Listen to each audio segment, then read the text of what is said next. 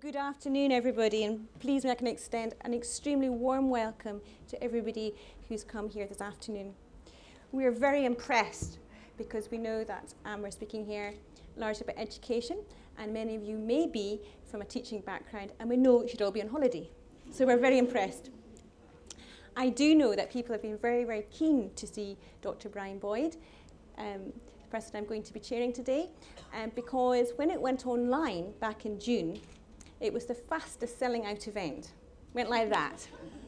So you're all very keen. But I'm also very aware that amongst teachers who may be here, we'll have parents, and we have other members of education centres from around the world.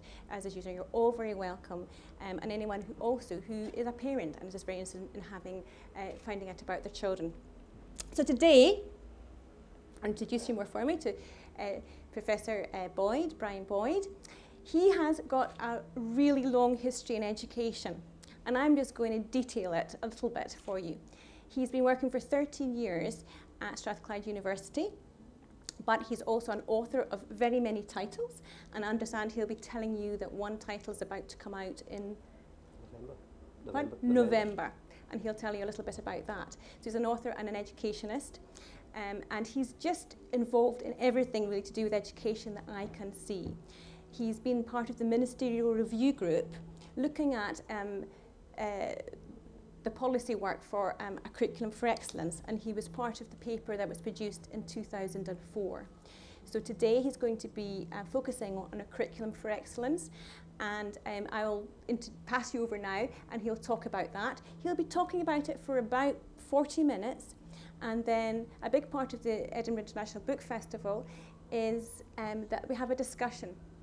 And so we will open that out to a discussion, and we really welcome that. And that will just be opening really up to the floor, and I will just signal to somebody, there'll be a roving mic, and you'll just wait, and then you'll be able to ask a question, and we'll try and get a good discussion going. So can I ask everybody just to put your hands together and welcome Professor Brian Boyd.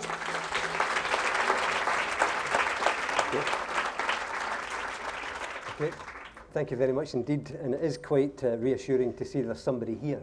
I was convinced that when we went onto the internet and realised it had been sold out, that probably because of the ticketing fiasco, nobody would be here. That everybody who tried to book this probably found it was sold out, and I would be standing in front of nobody at all. But Brian, that was the Fringe, the book festival. Okay.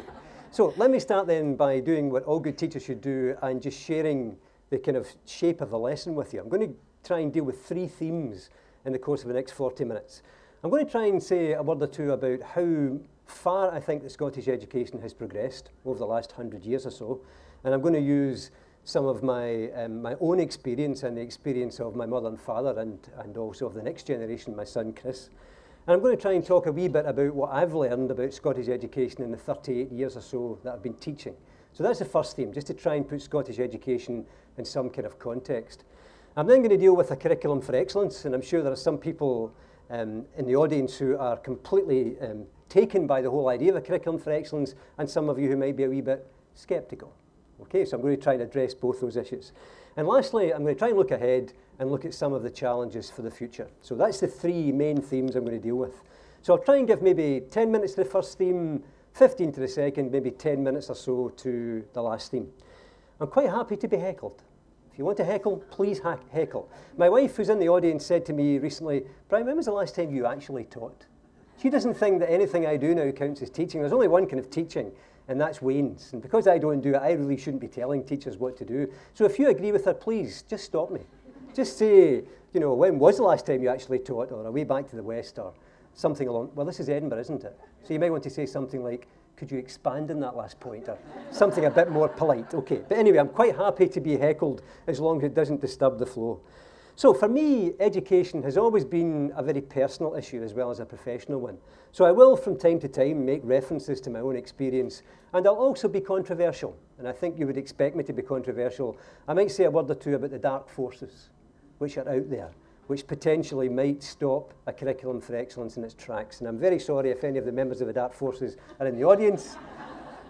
Bit tough, as they say. Okay, so let me build on my own experience and the experience of my parents. I'm going to try and take a very, very brief look at the last 100 years of education from a personal perspective. I'm going to start with my mother's education. My mother was educated in the 1930s mainly, 20s and 30s. She left school in 1932 from the Advanced Division of St Patrick's Primary School in Anderson in Glasgow. Now I'm just going to pause there because you need to know a wee bit about what was going on there to know what the significance of the Advanced Division is. It means, quite frankly, that she never got to secondary school. She left from the Advanced Division of a primary school. So that meant that somebody had taken a decision that she wasn't academic enough to benefit from a secondary education. And what that reminds us is that secondary education didn't become compulsory and universal until after the Second World War, which is fairly recent if you think about it in history, but she didn't benefit from that. And I came across recently her last report card from St Patrick's Primary School, and it is, in many respects, a shameful document. It's a very, very brief document. It lists all of the subjects that she was taught.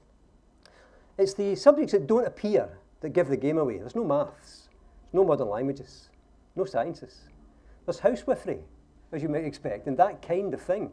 And across from each subject, there isn't even a word, never mind a sentence. There's only an abbreviation, either FG for fairly good, G for good, or E for excellent, and there were no E's. There were no E's for excellent. And across the page, just to bring the whole argument up to date about achievement and attainment, there were two lines, one which said academic achievement FG, character and conduct excellent. Now I'm just going to ask you in a rhetorical way, if you had a choice, which one would you like to have an excellent against? Academic achievement or character and conduct? But anyway, that's what she got. So just fast forward till I went to school, and of course compulsory secondary education, but there was selection.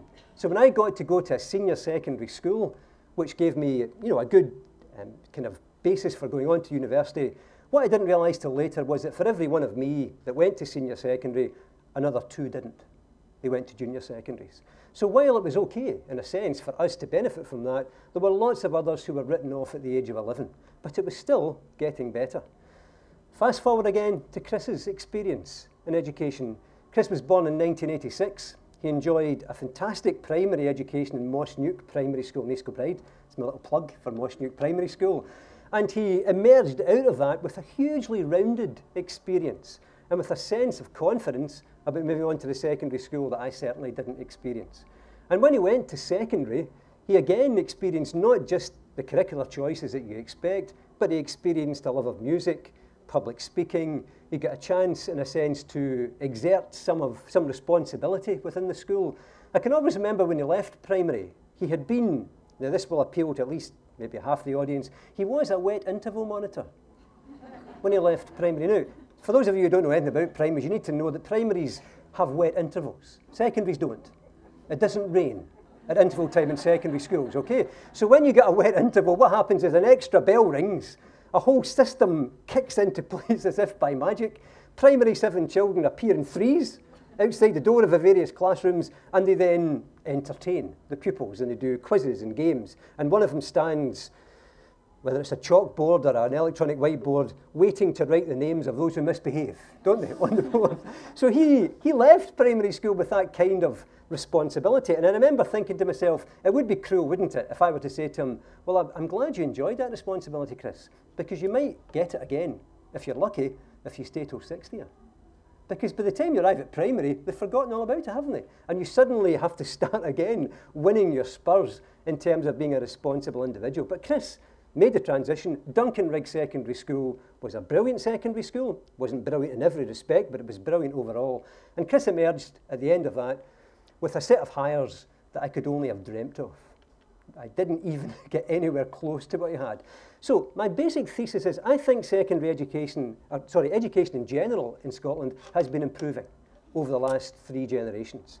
And I'm making that point because a curriculum for excellence didn't emerge out of a feeling that education in Scotland was broken and had to be fixed. It emerged out of a general consensus in terms of a national debate that things in general terms are working well, but they could be better. There were some things that we could actually address, and these were the things that were, if you like, affecting education across the world. It wasn't only in our country. In terms of the kind of philosophical background of education at that time, I've got some books behind me that I thought I would hold up. Don't mind, it's not a plug because they're not mine, right? But I thought I would just... That's okay, no, that's okay. So this was one which affected me. Now, these are books that are very personal choice. This was a book called Tell Them From Me by Gowand Macpherson that was published in 1980. And what it was an account from pupils of their experience in the later stages of secondary school at a time when there was still selection. When there were still, do you remember, certificate pupils, non-certificate pupils, academic pupils, non-academic pupils, pupils, non-pupils, whatever you want to do. And what was happening here was that what you were getting were two different narratives about the experience. Those who were in the certificate streams, generally speaking, liked school. They liked their teachers, they felt they were given a good deal, and that they felt that school would serve them well in the rest of their lives. But those who were non-certificate told a fairly shocking story from their perspective. They felt that they weren't equally valued. They felt that when the chips were down, they didn't get the best teachers. And when you were really in a shortage situation, and some of us in here can remember that when we were in shortage situations, they were the first class to be sent home early. So in some respects, this book, I think, was a wake-up call. It was simply saying that although things were improving, there was still a challenge about how you actually made sure that equity and excellence were both being accounted for in the school system. Now, I'm going to return to those right at the very end when we look towards the future. So, in some respects, that's the kind of general background. What about me as a teacher? Now, if you don't, do you mind if I'm a wee bit anecdotal? You okay about that? Okay, just in case you wanted a serious lecture, but I'm just going to be a wee bit anecdotal. I started teaching in 1970 in a junior secondary in Port Glasgow. Now, I'll not go into the detail of how I arrived at the junior secondary. It was, in a sense, by accident. I met somebody at teacher training college, as it was then, who said to me, you must come down to Port Glasgow and do some missionary work. Because basically there was a huge shortage of teachers at that time. And 7 of us from teacher training went down and started on the same day. Now, I hope you'll agree that I'm giving you the impression just now, hopefully, that I was probably quite a good teacher. Okay, you up for this? Well, I have to tell you, that was not always so.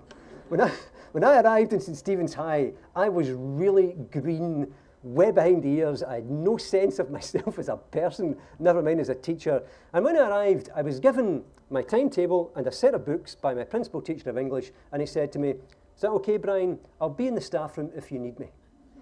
That was my induction, right? And I thought, well, I've really landed favourably. I can just go and talk to them in the staff room. So on my timetable was a class who were going to appear last period on Tuesday, and the class was called 3M 2 Boys. Now, if we had more time, I would do this interactively. I would get you to help me out on trying to decipher what 3M 2 Boys meant. But I'm just going to let you know that I wasn't completely daft. I worked out bits of it. I reckon the 3 probably meant third year. Okay, you with me in this one? But remember, third year was when they left. Because 1972 was the raising of the school leaving age. This is 70. So third year is the last year. So that's the first thing you need to know. Boys, 3M 2 Boys. All boys class. Good, yeah? But it's not an all-boys school. It's a mixed school. So I'm thinking, wonder why there's an all-boys class, right? So we're now on to the difficult bit. 3M2. Any takers for M? Mechanical. Close, but not quite. No, not madmen or mental. None of these words will be accepted in an audience like this. It actually stood for modified. Okay, now, some of you are none the wiser. Modified was a euphemism for remedial. Okay, so this is the bottom class in third year. And the 2, you'll never get the 2. The bottom of the modified. No, that's what I thought, but I was wrong. They weren't the bottom of the modifieds. The 2 meant they were leaving at Christmas. Because in those days, there were 2 intakes, if you remember. So you want to piece that, I should have said there were 40 of them. Because there was no teacher's contract. Okay, so I've got them, they're coming in. I've never seen them before, they've never seen me. What do? I dust off my best lesson from Jordan Hill, which was by far a lesson on Dulci et Decorum Est by Wilfred Owen. I ran it off in the banda, pause for nostalgia, right? The banda, gave them out. I stood at the front, I read the poem in my best Jordan Hill speech and drama voice, just to make sure they were all focusing on me. And then I proceeded to try and elucidate with a judicious use of open-ended questioning any textual ambiguities there might be before we got into assonance and imagery. Well, 10 minutes into the lesson, the whole thing was going pear-shaped. There were 2 boys up the back doing that game that they play, punching each other in the shoulder as hard as they could to see who would cry stop first. Then there was another boy over there who was punching his partner without asking him if that was okay. He was punching him. And there was a wee boy in the middle, I think he was in the middle, who was just saying the F word over and over again. Just loud enough to hear it, but not loud enough to pin him down. And at that point I had, and it's the only time I've ever had it, an out-of-body experience. I was floating somewhere just below the ceiling, looking down at myself thinking, what's he doing? What is he doing? He's never going to be a teacher. What does he think he's doing? Now, at this point, something happened that was, in a sense, looking back on it, life-changing. A boy at the back put his hand up. Now, remember, we've never met. This is the first time. I should have added another wee bit of detail. The belt's still here. The belt's out there somewhere. You know, that's just part of the culture. Puts his hand up and said, sir. Sir, he said again. It's quiet. Sir, we don't do this kind of stuff. We're thick. That's what he said. That's what he said to me. Now, think about it.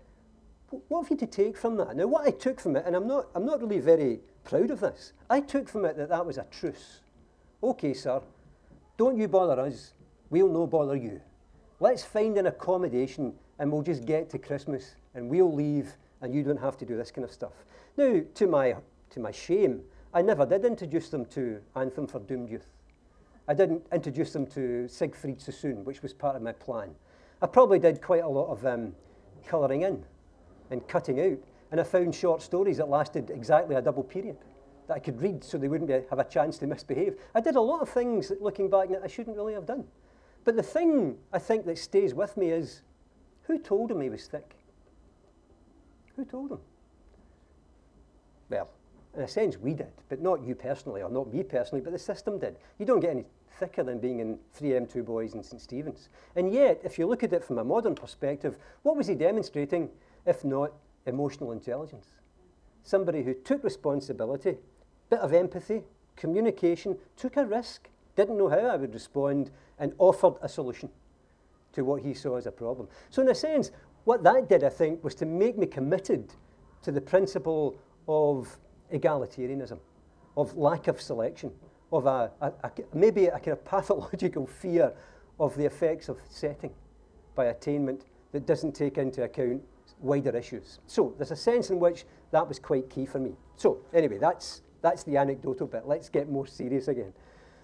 You're here to listen to me talking about curriculum for excellence as a main issue. Now, I need to put my cards on the table on this one. I think a curriculum for excellence is brilliant, potentially.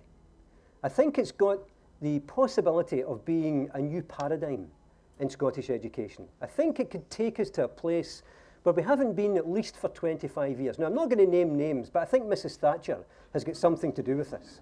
I think when you look back on what happened in education round about 1979, what I think was launched at that point was a kind of culture where teachers really weren't trusted. Not trusted to be professional, not trusted to make judgments, not trusted to do anything other than to be told what to teach, when to teach it, how to teach it, and what order to teach it, for how many minutes a week to teach it. And in the back of that was an accountability agenda, which I think was punitive. So that, if you like, is a kind of scenario which precedes a curriculum for excellence. And what I think a curriculum for excellence tried to do was to say, well, what exactly is it that we want education to provide for young people in the 21st century? Now, I think for some people, a curriculum for excellence still seems a bit vague. It's a bit lacking in detail. There's a sense in which some people, I think, are waiting for somebody to tell us what to do. And what I hope is that, well, we don't wait for somebody to tell us what to do, that we go ahead and we do it. And we actually take what's available at the present time and we exercise our professional judgment so that we create a curriculum that's somehow suited to our youngsters, where we don't rely on other people to tell us what to do. Now, let me try and put a wee bit of flesh on that if I can. I'm just going to count to 3 and I'm going to ask you to chant the 4 purposes of the curriculum. Okay, you ready? 1. No, I'm only kidding. I'm not really going to do that. I'm not really, but we could do it, couldn't we? We could, because they're ubiquitous. They're everywhere. They're on the walls in the staff room. You may even have them up in your classroom. In a sense, you know, those 4 kind of main headline aims have become a shorthand for what we want education to be. Now, I think it's legitimate for people in education, parents, end users of education, business, industry, universities, colleges and so on, to ask, well, where did these 4 aims come from? So you've got successful learners, confident individuals, effective contributors, responsible citizens. Did we just dream these up? Did they just get pulled out of a hat? I would imagine if we spent a bit of time here, we could come up with another 4, couldn't we? We could come up with we could even just simply mix and match the adjectives and the nouns, and no doubt it would still make some sense. So where did they come from? Well, they came from a broad set of aims that UNESCO had drawn together in 1998. UNESCO had looked at education worldwide and had said, what would be a kind of set of aims that would encompass any country, wherever it was in its journey along education, and it would be a kind of aspirational set of aims. So what they came up with was very simple and easy to remember, even easier than the 4 purposes of the curriculum from a Curriculum for Excellence. And it was this. 4 aims were learning to know, learning to do, learning to live together, and learning to be.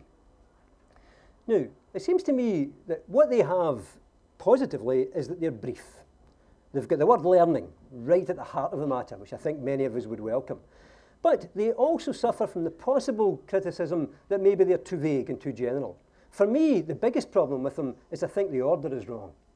Learning to know, learning to do, learning to live together, learning to be, I think is the order that you would expect most countries that are advanced industrial countries to have. So learning to know is the most important because that's the bit you can test. That's the bit you can have an exam on. That's the bit you can have a league table on. That's the bit you can judge local authority against local authority, school against school, department against department. And learning to do, which is the practical application of learning, has never been given equal status with academic learning. Now, I don't know what you do for a living, but I would imagine there are some people in here who teach so-called minority subjects, like art, drama, music, RE. And you know in your heart of hearts, don't you, that they're not really as important as physics and maths. In fact, I've often thought one of these days before I retire, I'll go to a secondary school, and secondary schools are good for this, put the teachers into mixed groups and give them a task. I'd list all the subjects in the curriculum and say, right, I want you to come up with an order of importance. And I want you all to agree. There would be blood in the carpets, wouldn't there? There would be blood. There would be blood in the carpets even within single departments. Like, can you imagine a science department? Science department's trying to agree what's the order of importance. Well, it's as plain as a nose in your face, isn't it? Physics is the most important. Well, it must be, because it's the hardest. Chemistry's second, because second hardest. And biology's third, because it's for girls, basically, isn't it? Well, anyway, okay, I'm only kidding. Please, before anybody lynches me, I'm only kidding. But my point, in a sense, is that there's always been this issue of parity of esteem within the curriculum for subjects that are not seen to be at the heart of the matter.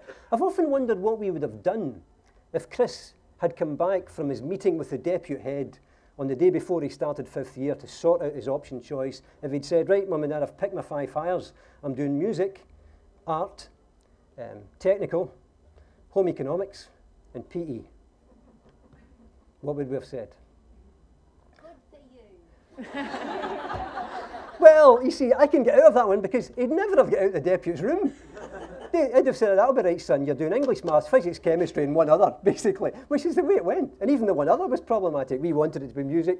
They wanted it to be a modern language. So my point, in a sense, is there's always been this concern about parity of esteem within the secondary curriculum. So what, in a sense, I think a curriculum for excellence is doing is building on the UNESCO aims, is saying, well, why should there be an order of importance? Why should learning to know be more important than learning to do? I work in a university which has a motto which says that we're a place of useful learning. So useful learning is about learning that's applied, about taking what you know and applying it in new and unpredictable situations. And in fact, you could argue that's the only way if you can tell if somebody's understood something, if they can take what you hope they've learned and apply it in a new situation rather than the one in which they learned it. So when you look through that list of to know, to do, to live together, well, you only have to look around the world, don't you? If we don't get learning to live together right quite soon, there's not a lot of future for the species. It seems to me that that's absolutely crucial. And the last one, which is learning to be, I think, in a sense, is the most challenging of all. I would tip the aims on their head. I would start the other way around. I would say that the purpose of education is about helping people to learn who they are. What's it like to be a human being? What is it to be a human being in the 21st century? What are the kind of big questions that we have to ask? Why are we here? What are the kind of big issues that have to be addressed across the entire planet? And it seems to me that in a learning situation, the next most important question is, what kind of learner am I? What kind of things do I need to do to become a better learner? For too long, it's been assumed that we were born with a certain amount of intelligence, and that was it. You know, you've got some, I've got some, you might have more than me, I might have more than you, but it's fixed, and you can't influence it. Now there's a lot of evidence to suggest, well, actually, you can influence it. You can grow your intelligence. You can develop new skills. You become better at things that you're not naturally gifted in. So if you take that as your starting point, learning to live together simply comes naturally, because it seems to me the one person who's re-emerged as a key feature in Scottish education in the 21st century is Vygotsky. Now, I know you know, don't you? Vygotsky is not Hearts' new left-sided midfield player. You know that, don't you? You know that Vygotsky is someone who argues that learning is about social interaction, that learning is very much a social process, and that it's about learning with other people and not simply learning silently and quietly and individually. And then if you take that upwards, then learning to do becomes more important than learning to know, and learning to know is something that you can do in lots of ways, through the internet and elsewhere. So a curriculum for excellence has that basis. But what does it do? Well, I think a curriculum for excellence offers you a possibility. Do you remember Anneka Rice? Okay, you do. Remember the programme. This is your challenge, should you wish to accept it. Do you remember? Well, curriculum for excellence is your challenge, should you wish to accept it. Are you comfortable in what we've grown up with around 5 to 14 in standard grade, with somebody from the centre giving us the syllabus, telling us what to teach? Are we comfortable? There's a whole generation of teachers who are, because they don't know anything else. That's what they've been trained in, and that's what they've grown up with. So here's a curriculum for excellence saying, well, actually, you don't need that amount of direction. If we give you the purposes and some principles, if we then work out some learning outcomes, and I'm not saying the learning outcomes are brilliant, but at least they're out for public consultation, we believe that teachers can take those, can exercise professional judgments, can work with their local communities and their parents and young people, and come up with a curriculum that isn't the same in every school up and down the country. So in a mature democracy, do we need uniformity dictated from the centre, or can we live with a wee bit of diversity? Or as it was put to me recently by a director of education, do we want to be curriculum victims, or do we want to be curriculum leaders? Do we want to take a bit of responsibility for that? So in a sense, I think that's the challenge. Now, let me just nail my colours to the mast in this. I don't think everything about a curriculum for excellence is good. Some of the things that happened after the report was written, I think, are highly dubious. I don't know where the levels came from. Is there anybody in the room who knows where the levels came from? No, but I don't know. I don't know anybody who does. We've now got a set of levels which are different from the 5 to 14 levels that preceded them. They're different from standard grade. They're just arbitrary. They are levels that seem to suggest that you can pinpoint when every 7-year-old, say, for example, a 10-year-old, should be able to do something. Do you believe that there's anything that every 7-year-old in Scotland should be able to do at the same time, on the same day? So it seems to me we've got to shrug off that kind of notion that you can set predetermined levels for every stage, for every youngster across the country. The 8 new subject areas seem to me to have come from nowhere. They're not 5 to 14 subject areas, they're not standard grade modes, they're not subjects as we've known them. They seem to me to be a quite arbitrary combination of other subjects, and again with no kind of rationale. So I'm not suggesting to you that everything in a curriculum for excellence garden is rosy. I'm simply saying I think the underlying message is one of trust, that teachers can be trusted to work together in their clusters with their parents and can arrive at a curriculum that meets the needs of their young people. That seems to me to be the basic message of a curriculum for excellence. Right, coming to the very last section of this, and that's some challenges for the future. What is it that Scottish education doesn't do well? I'm not trying to, in a sense, give you a very rosy picture, but I think our biggest challenge by far is closing the gap. How do we close the gap in achievement between those young people who are advantaged and those who are not? Those who are living in what you might call poverty, albeit relative poverty, and all that that entails, who still continue to underachieve. And if you believe, as I believe, that you're not less intelligent just because you're poor, then how does the system accommodate that? Well, it seems to me that the system accommodates that only by looking at a whole range of interventions. There's no single answer.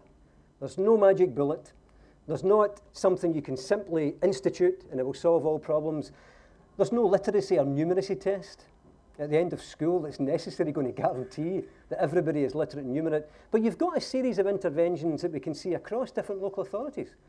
Western Bartonshire, Glasgow, you probably saw last week, got a lot of interesting publicity. It's something about working hard to make sure that no young child, to use an American phrase, is left behind. And that youngsters who have difficulty with basic skills at the very earliest age get the most input. And maybe it's about refocusing resources away from possibly higher education into preschool and making sure that you support the gains that are made in preschool all the way through primary and all the way through secondary. It might take a generation, but the problem's been there for at least 3 generations. So let's make sure we commit to something that's going to work over a period of time and not look for simple solutions.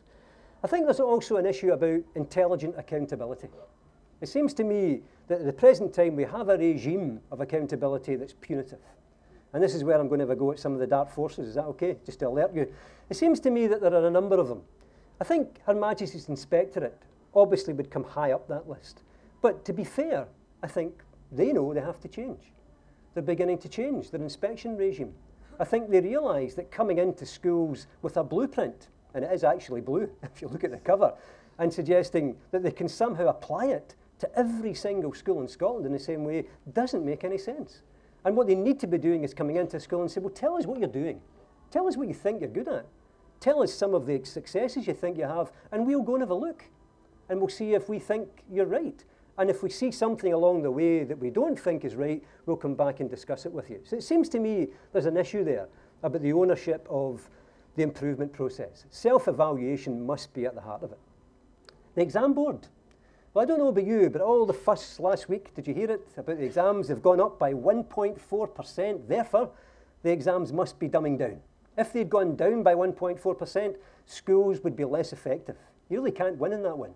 But it seems to me that that's a smokescreen. The problem, I think, is that our current set of exams are not fit for purpose. Trooping youngsters, 200 at a time, into halls, in silence, and asking them to write as fast as they can for 2.5 hours on just about anything is not really going to do it for the 21st century.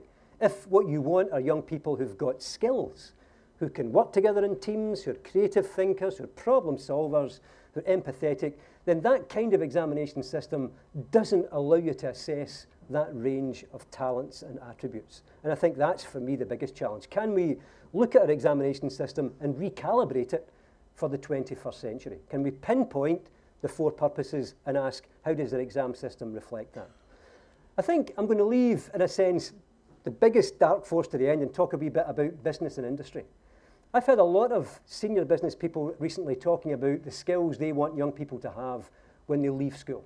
And it's about the things I mentioned: problem solving, teamwork, creative thinking. But have you ever noticed what they do when they advertise for positions in their firms? They usually say, we'd like 5 hires, 1 of them maths and 1 of them physics, please. So in other words, they speak with forked tongue.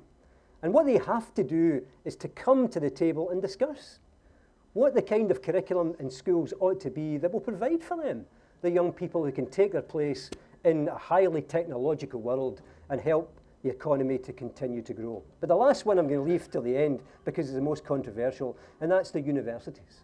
The universities, I think, are the tail that wags the dog.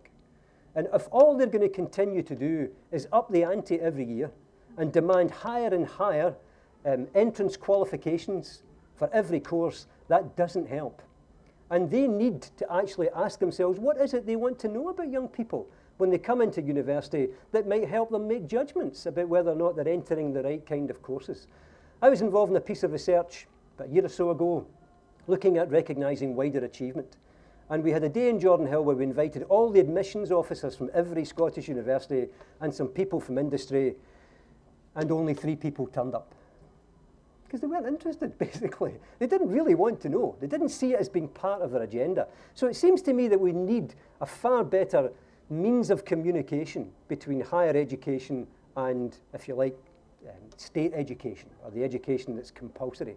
And I don't think we have it at the present time. So I'm going to finish just by making 1 or 2 kind of suggestions for how we might move forward. I think for a small country, we're not very good at joining up our thinking. Now, I'm going to be very careful here because I would imagine some of you here who are teachers probably work in PFI schools, or PPP schools as they're sometimes called, so I don't really want to offend anybody.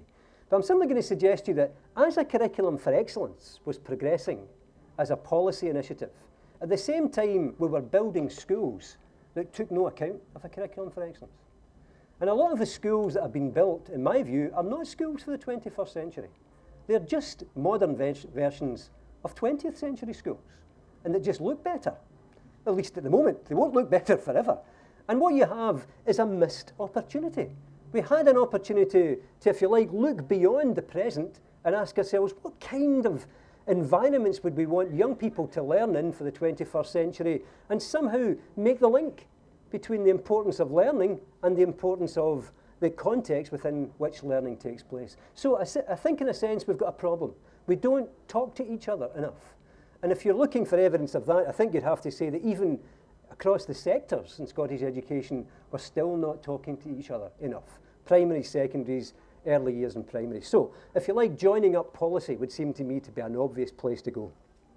Finally, I think there's maybe a challenge within this for all of us, and that's about, can we actually put pedagogy at the heart of the matter? Now, I put the word pedagogy in because I'm going to start a wee campaign soon to reintroduce pedagogy into Scottish education, because it's a word we don't use much. If you go across to the mainland of Europe, the place that I work in, which is the former Jordan Hill College, would be a pedagogical institute. Because pedagogy gives a distinct impression that the way we teach isn't just a matter of accident. That pedagogy is about a combination of theory and research and experience and practice. And I'm a member of an organisation, as some of you know, called Tapestry. And what we try and do is we try and bring to this country as many important people from across the world who've got something to say about pedagogy. People who've got ideas that are worth listening to. And of course, when they come to Scotland, they don't expect an easy ride. We ask them hard questions. That's what Scottish teachers do. But it's about, isn't it, trying to take the best ideas from around the world and ask ourselves, how can we as teachers become better at what we do by working with ideas and working in a more collaborative manner. Now, I'm getting signs, I think, am I? No? Okay. Because I'm on a roll here, so it's 9 o'clock, we finish. No, sorry, okay. So in a sense, I suppose that's the challenge, isn't it? Can we take a curriculum for excellence as a springboard and allow us, those of you who are teachers and those of you who've got an interest in it, to engage in a dialogue, in a debate about where we'd like to see the system go in the future? Because in the past, since at least the Second World War, the curriculum has only ever been reviewed in little chunks. So you review primary, you review the middle stages of secondary, then you look at 10 to 14, then you look at 5 to 14, then you look at 16 plus.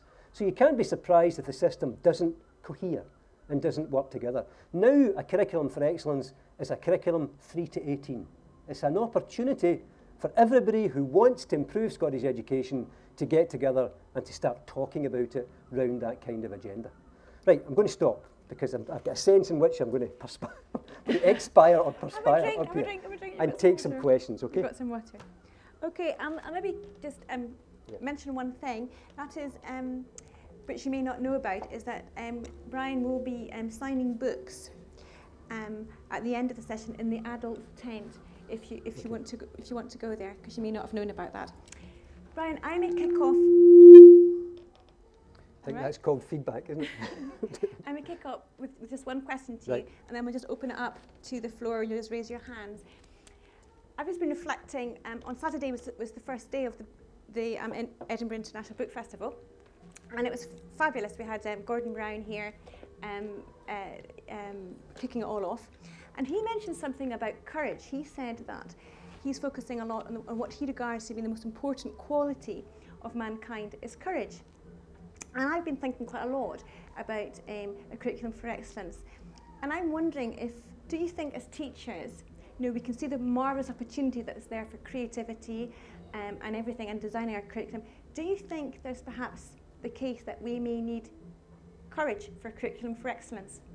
I mean, in a sense, I don't have any objection to courage being highlighted, but I think for teachers, one of the biggest challenges is, can we be risk takers? Now, I don't know about you, but when I came into teaching in 1970, I thought that was my job, actually. I thought it was my job to be creative and to try new things. In fact, I don't know if many people know this, but I invented group work. Personally. No, I did. I mean, just personally, in fact. I mean, I've got the evidence to prove it. And I wrote this booklet in the late 1980s, and I mean, it's really deeply embarrassing now. That's the title, Beginning Group Work in Secondary 1. Then I discovered a wee bit later on that primaries had beaten me to it by about 20 years. But you see, in those days, it was possible. Because when I arrived in a secondary school to be an English teacher, there was no group work. Because it was just a very traditional diet, the kind of thing that I'd experienced with Shakespeare on a Monday, a novel on a Tuesday, grammar on a Wednesday, and so on. And here were we trying to create a new pedagogy within English, and it looked as though the world was our oyster. We could try these things. Now, we could take risks, but we weren't being reckless. We weren't going to harm anybody. We weren't going to do anything that was bad for young people. We were going to try and make the subject as interesting and as effective as possible. So I would like to see that being the case. I'd also like young people to begin to realise that failure isn't something to be avoided. Failure is good. Failure is something you need to be prepared to meet if you're going to be an effective learner. There's nothing worthwhile learning that I can think of that you could learn effectively without being prepared to make a mistake. And yet for many young people in schools, they learn early on, don't they? Don't, whatever you do, make a mistake. And don't do it publicly. Because they've learned that maybe the consequences of that might be negative. I mean, the days are long gone, I think, when teachers in training had a class on ritual humiliation. The teachers who taught me did. They did. The ritual humiliation was on the agenda, I'm sure it was. And they could do it through sarcasm. They could do it by singling you out. Teachers don't do that in the main any longer.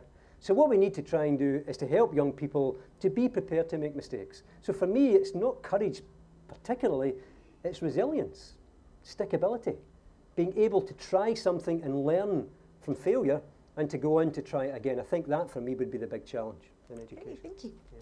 Well, let's open this out to the floor. If you just want to, not going to believe I'm going to say this, raise your hand, but just for the roving You could mic. put thumbs up if you prefer. You know. Okay. This lady here, and then down at the front, the back here. Just want to introduce yourself first, and then your question. Hello, my name is Camille, and I'm a parent. My children, 6 and 8, have so many goals and personal learning plans and weekly targets, quarterly targets. I want to know who's thought about my children, because when they leave before 8 in the morning and get home after 3, I barely have time to cook a meal with them and maybe chat. So who's thought of the young ones, and can I have my children back? Listen, the only thing I can say before I answer your question directly is that all the primary teachers in the audience are saying, yeah, we've got all these targets too. I mean, primary teachers, I think, are the most targeted people. They've got, termly plans, they've got monthly forecasts, they've got daily diaries, all sorts of things. Yeah, I think what you're pointing at is that there's been a bureaucratic nightmare over the last 25 years around education. And what I think a Curriculum for Excellence is trying to do is to take us back from that and to say, that we need to say to teachers, okay, record keeping is important. You need to try and record what young people have achieved and so on, because others, like yourself, might need to know at some point, but don't let that be the driving force. And there are lots of people, I think, who initially saw a Curriculum for Excellence and thought, yeah, this is good. This is good. This could give me a bit more responsibility and a bit more freedom to decide what it is that we can do to help your young person achieve and also to enjoy learning. So, I mean, in a sense, I suppose, well, if I can take a simple example, I don't really want you to feel depressed about this. We've just finished a piece of research in Highland Council, and we've been looking at teachers teaching in 5th year, so pupils who are going for higher, and we've been asking the question, is it possible to use assessment at that stage which is forward-looking and formative rather than simply about testing and examination focused? Now, what we're discovering is that the average secondary school in Highland Council has 2 prelims in 5th year. That's 2 sets of preparatory examinations for the hires. They have 3 NABs, that's National Assessment Bank items, for the rest of you who don't know that. They have dry runs of NABs. They have weekly timepieces. They have a whole panoply of summative assessment demands on them. And within that, they're also trying to enthuse young people about learning. Now, sooner or later, I think something is going to give. And I think what we'll give will be the teachers' enthusiasm to continue with their job. So I don't think your youngsters should be hidebound by that kind of bureaucracy. I think we somehow need to loosen up. In some respects, I think we're looking at an axis about tight-loose. Can we actually, in the past, we've thought we could improve education by tightening the curriculum, tighten it from the centre, make everybody do the same thing, make them record it. And then you could loosen up, if you like, what teachers did, so in terms of CPD and so on. I think we need to do it the opposite way. Loosen up the curriculum a bit, but make sure that CPD is central. Every teacher has an entitlement to high-quality CPD when they require it. And maybe we won't get into that kind of bureaucratic nightmare in the future. Okay, thank you. A question, I think it's going to take this one, and then we'll come down to the front. So just here, thank you. Thank you. Sean Delaney is my name, and I work as a teacher and a teacher educator. And I found your presentation very interesting. You started to address the question I'm going to ask in your previous response, but the question is, you talked about teachers being curriculum leaders, and you also talked about universities as being one of the dark forces. And I wonder, could you say a little bit about what you would envisage to be a curriculum for excellence for preparing teachers, both at pre-service and in-service level? Well, it's interesting because that's my job in a sense. That's my daily job, initial teacher education.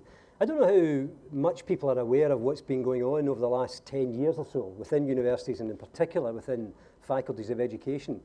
But the balance is tipped quite dramatically away from learning and teaching being the core business to research output being the core business. So basically, how universities are judged is in terms of their published research output. It's the RAE exercise, as it's called, and it's the equivalent of exam league tables for schools.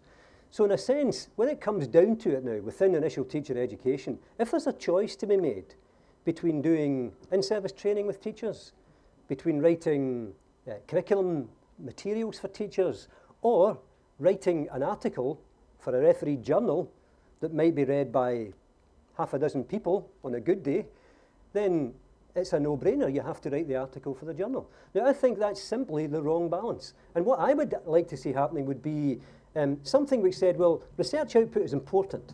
It's important to share insights, particularly across the world now with the internet, but it shouldn't be at the expense of learning and teaching.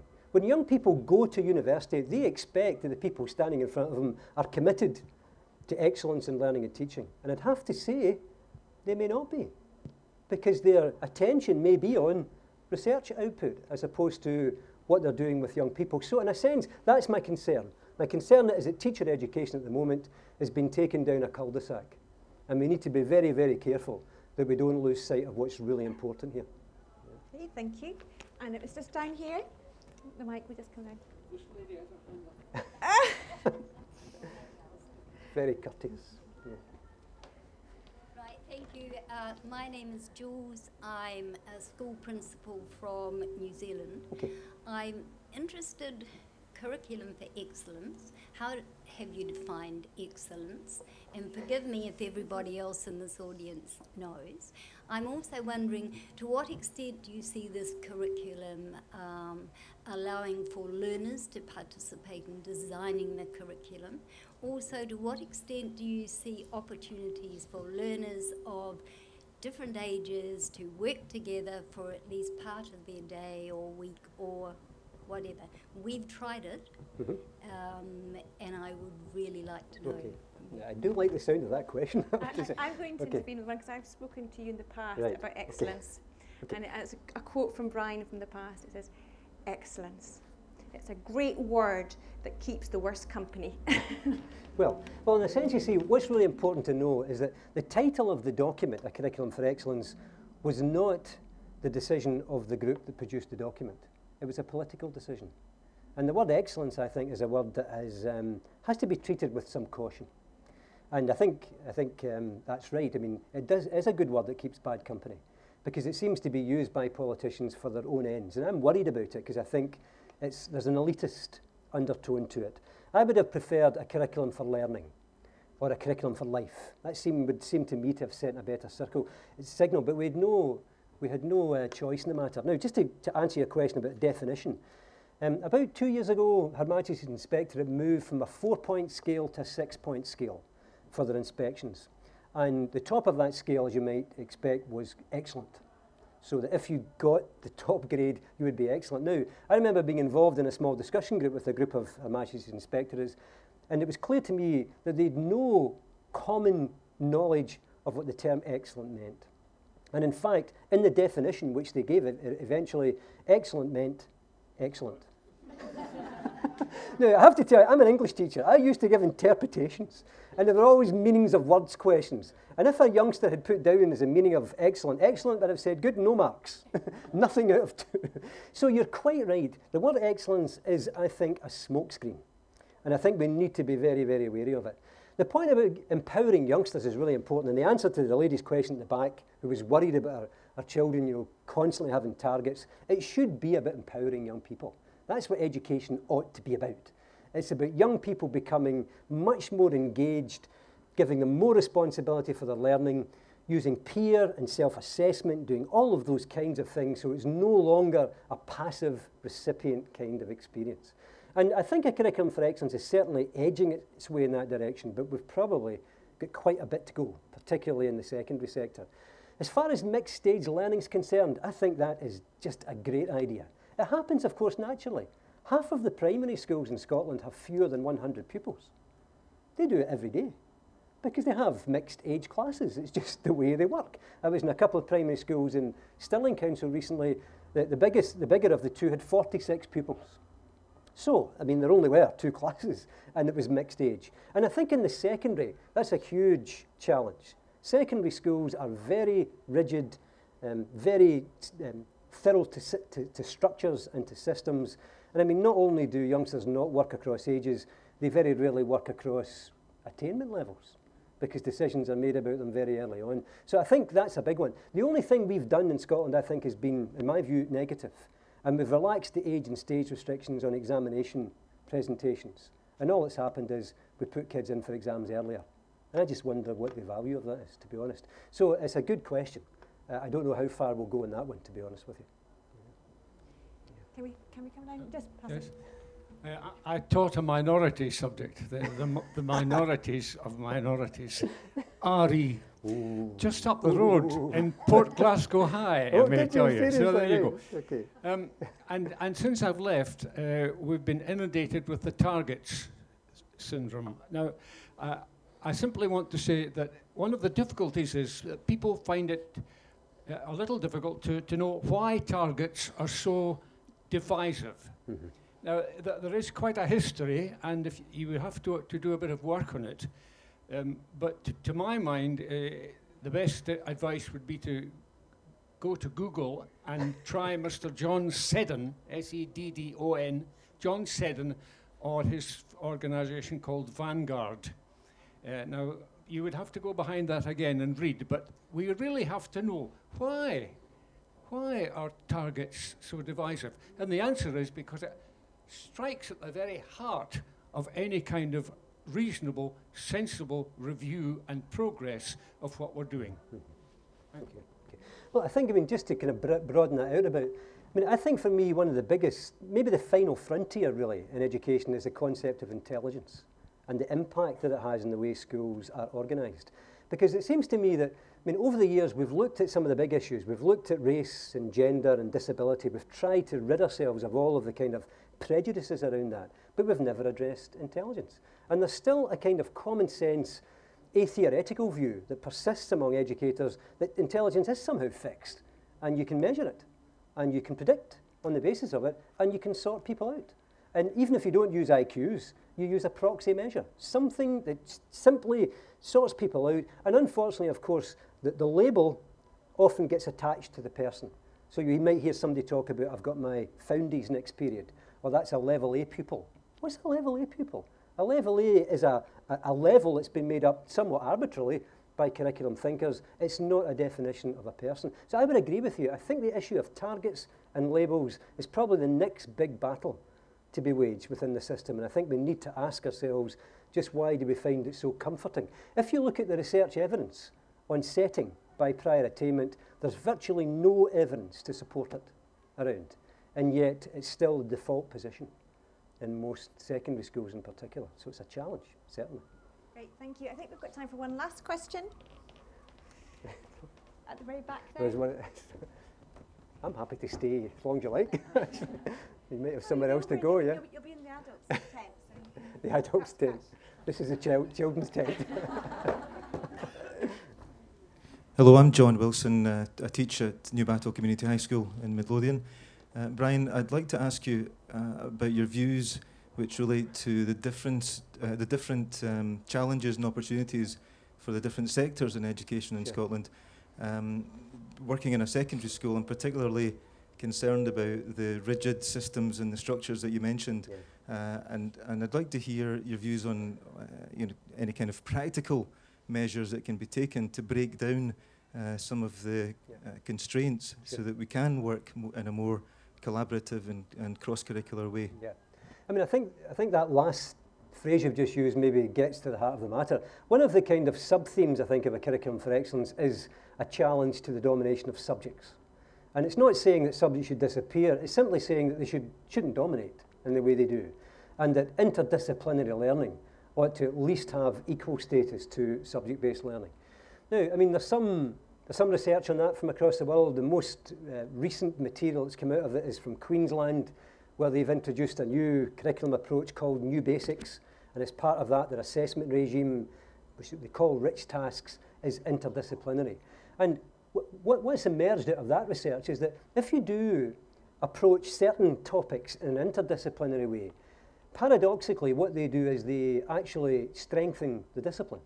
Because what you have to do is that you have to make explicit the contribution of each subject to the interdisciplinary topic. I mean, I think one of the interesting facts is that young people can go through our system, even the most successful young people who leave with 5 hires can come out of that experience without much knowledge really of the disciplines that they've studied. They've just learned the syllabus.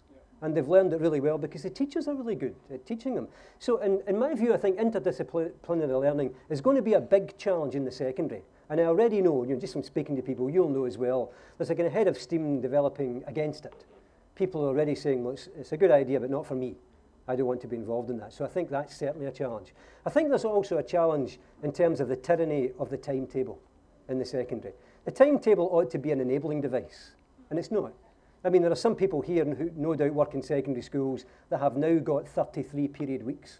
Now, the only reason for having a 33-period week is because it delivers the Macron agreement. Now, I'm getting technical here, but all it does is it makes sure that no teacher gets 1 minute more than their basic minimum non-teaching time because you're dividing the periods up into multiples of 50 minutes. That's no reason for having a timetable structure.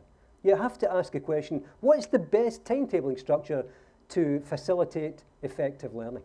And there's a lot of evidence to suggest if you want deep learning, if you want meaningful learning, if you want metacognition, all of that kind of stuff, then you need to lengthen the period of the learning, not shorten it. So I think I would agree with you. There are 1 or 2 big systemic challenges around within the secondary sector.